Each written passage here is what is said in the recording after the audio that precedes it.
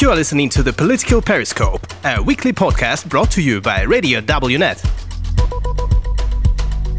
Interviews on international politics, security, geopolitics, economy, and more. Every Thursday at 7 p.m. Today's guest of the Political Periscope is Žydrūnė Vitaitė, co-founder of Women Go Tech from Lithuania.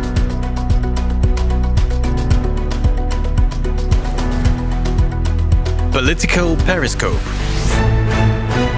What is this initiative project, Women Go Tech?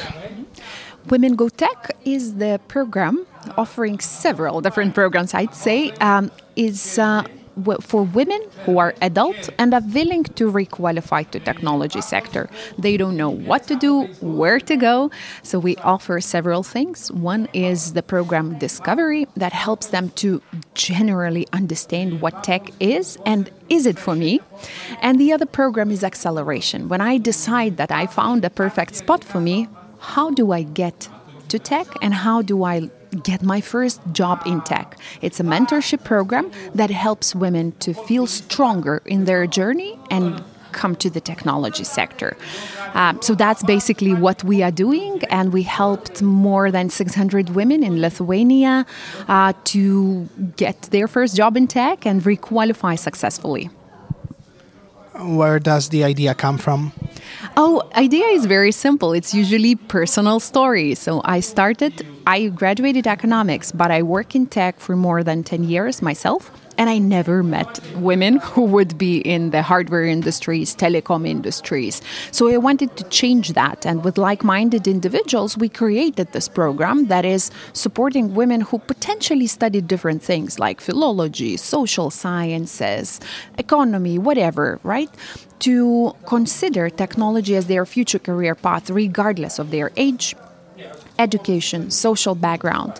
And this year is very interesting for us because this is the first year where we expand in the region. We come to Poland, we come to Baltics, we come to Ukraine and Ukrainian women, and we support everybody to consider technology as their career path because, eventually, we change our specialties and professions more than once in a professional career.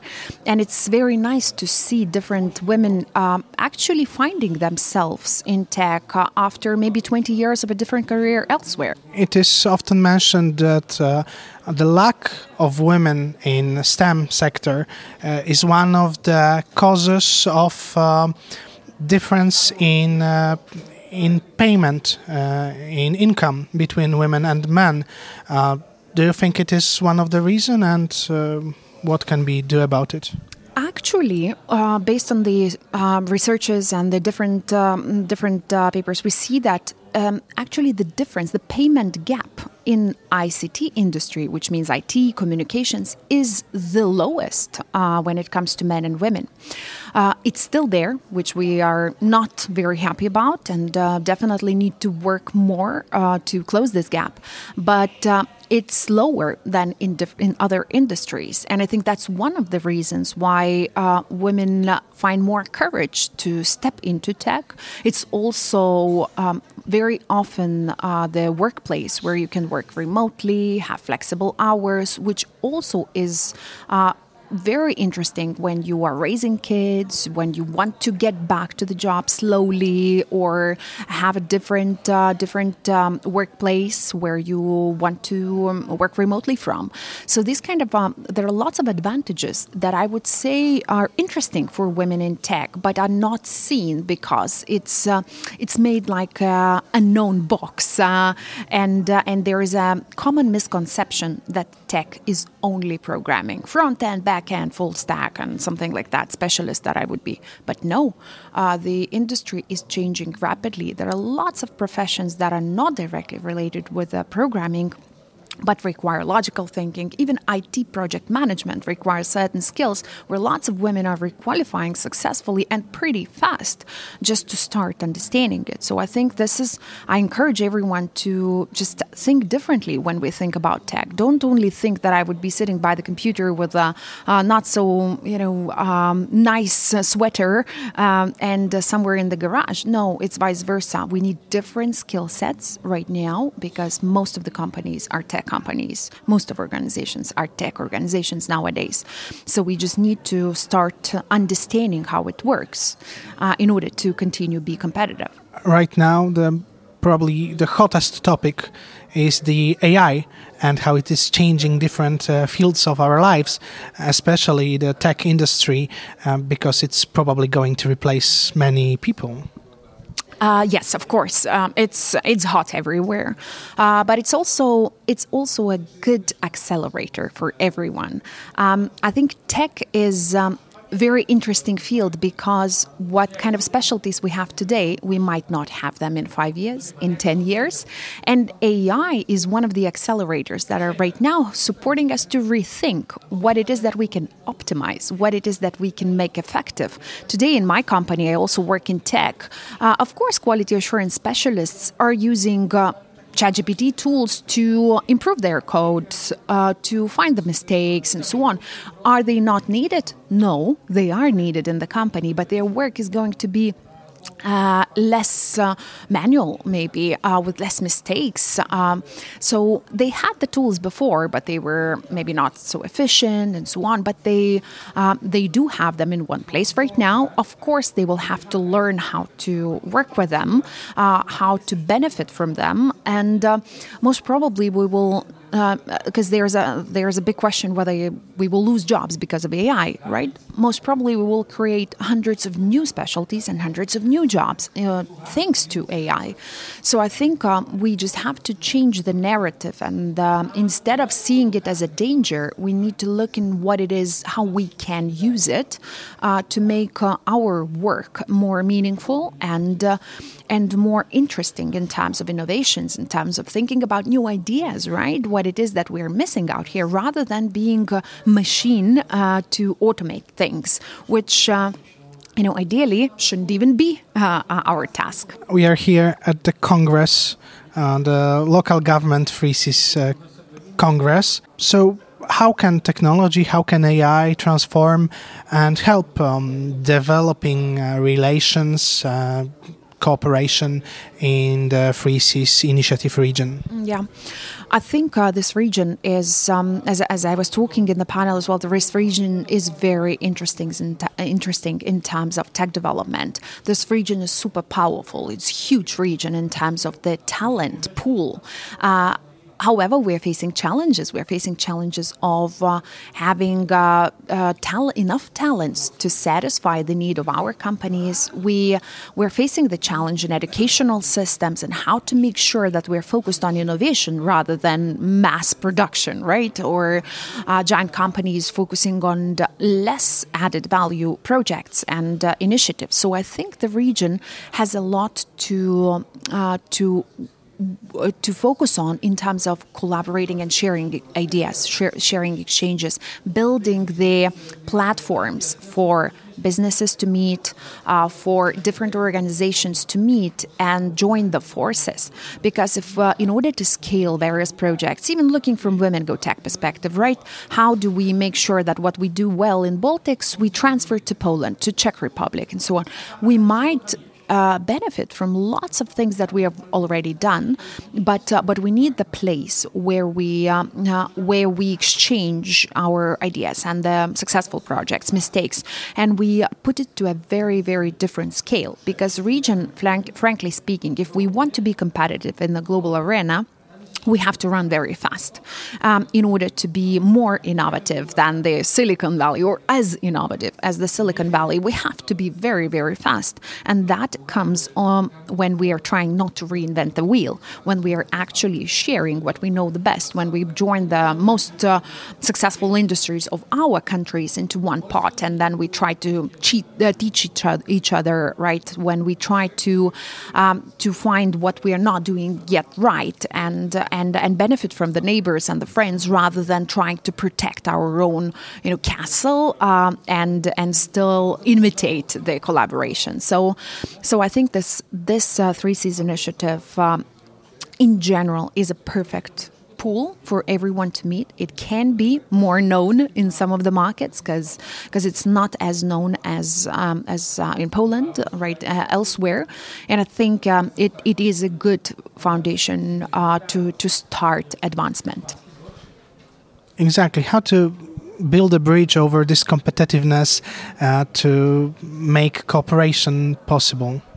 I'd say it's a human nature, normal, right? Everyone wants to be a winner, and also we have the nationalistic, eagerness to be perfect or better than the others, which is very normal. But I would say very simply, once you put the people in the same room and let them spend more and more and more time, brilliant cooperation ideas come, and then I think.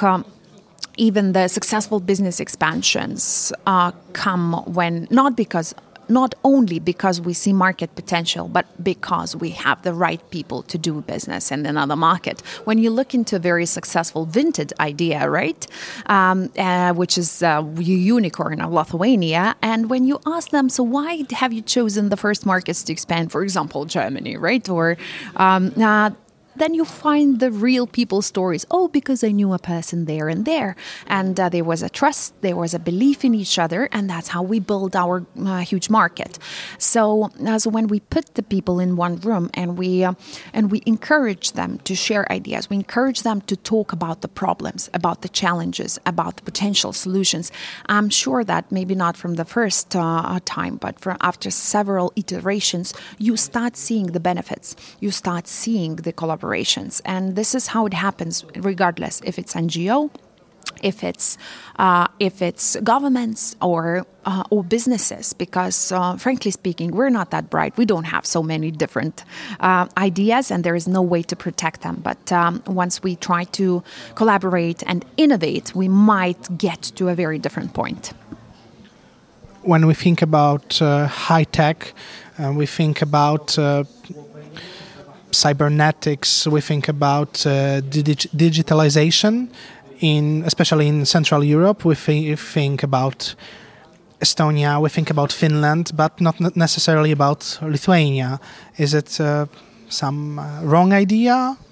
I wouldn't say so. Lithuanians have one challenge. We don't really like or know how to speak loud about ourselves. So we are secretly doing things and trying to be a bit too modest in what we do, and maybe not that vocal in being proud of what we do, because it might be that the small market mentality is still too deep in our roots. And Lithuania, when I travel quite a lot and speak a lot, has fantastic examples in terms of digitalization of all the things, government, on services, on the fastest internet, and then these kind of things that we take it as for granted. This is Lithuanian thinking. We just think that that's how it should be, and this is our standard. So we don't really talk about it because we think it's normal. And once we get out of our system, right, then we notice that it is not, and it is not so common. So it's.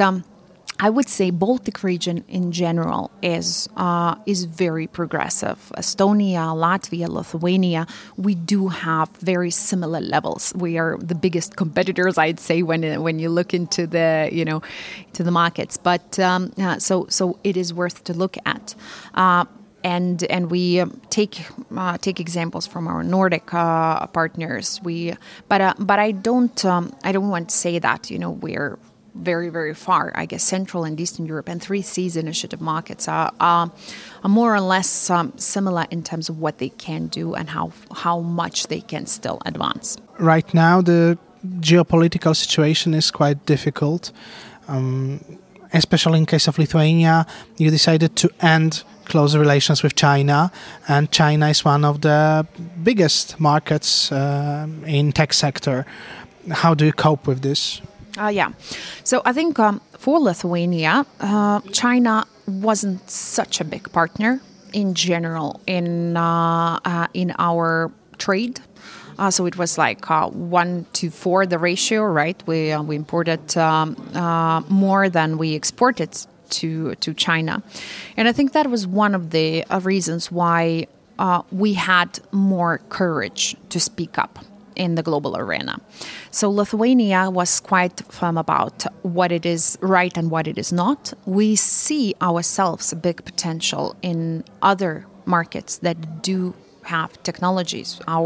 Even the current investments from the region and to the region are increasing, and that certain periods of time were challenging. We shall face. I work in technology. When Lithuania was deleted from the custom systems, that wasn't very fun for the period of time. But I think what we need to, and what Lithuania's role is, as it was the role for quite many years, to tell about the dangerous neighbor, Russia. This is Lithuanians' role right now in the world to also pay attention to the domination of our dangerous but not so neighbor, right? A bit further in the east. So for us, we have the history that taught us lessons, and we feel brave enough to pay attention to certain players that show the track record of certain behaviors that we wouldn't like to see in the future of the world. You mentioned Russia. There is one topic related to Russia, related to current war, to Russian aggression in Ukraine, which really touches the tech sector. Many Russians fleeing from Putin's regime are trying to come to Europe or coming to Europe, especially last year. What do you think we should do about them? Should we accept them? Should we let them work for us? Especially I'm talking about programmers, I'm talking about people from tech sector. Or should they just stay in Russia? There is no easy definite answer, right? If people are running away and from the I'd say oppressions in their market, we accept to Lithuania Belarusians, we accept also Russians with a true example that they have to run away. I think our perspective, and my personal, I would say, perspective is that these people should not run to a more rich market to have a safe spot. There is a very difficult and dangerous enemy inside the country. And what we need the nation to go to the street. We need the nation to fight against, and we need the nation to speak up what is the future for themselves that they really, really want. And I know it's radical suggestion. I know it is not that easy when so many of them are imprisoned, when so many of them are put under the bars, but we just think from Lithuanian example, when we had to go into the streets, when we had to stand up, the bigger the crowd, the less powerful the enemy is. And since we don't have a significant crowd today, that's why the entire world is still facing certain enemies. So I'm more categoric in terms of I'd say economic migrants who are not in danger in their own country and are trying to just secure the safer life, when there is a different role what that kind of generation should do today. There are in general, I think, two tendencies in looking on tech, on technology. One, that we are going to live in some dystopia like Matrix, and the other, promising rather good future. Which side do you stand on? For that, I have a very interesting example. I had one panel to moderate, and in that panel, I had the Archbishop of Vilnius participating in it and talking about the role of technology in terms of the church development, etc. But I would say his interesting ideas, what he shared, and I support them, that we shouldn't be afraid of tech going to the right or to the wrong side. If we paid enough attention to work with the human moral. as people, they can be raised to encourage positive values, to live in welfare and support each other. And there are people who, thanks to different educations or struggles that they had, unfortunately, they do kill. And what we need to make sure that we work with our kids, with our families, with the educational systems to teach the fundamentals of human values and morals, and the tools how we are creating things thanks to technology then would not be dangerous to us, right? Still, the human being creates technology and works with the technology. And as long as we're open about it, as long as we're open about the threats we might have,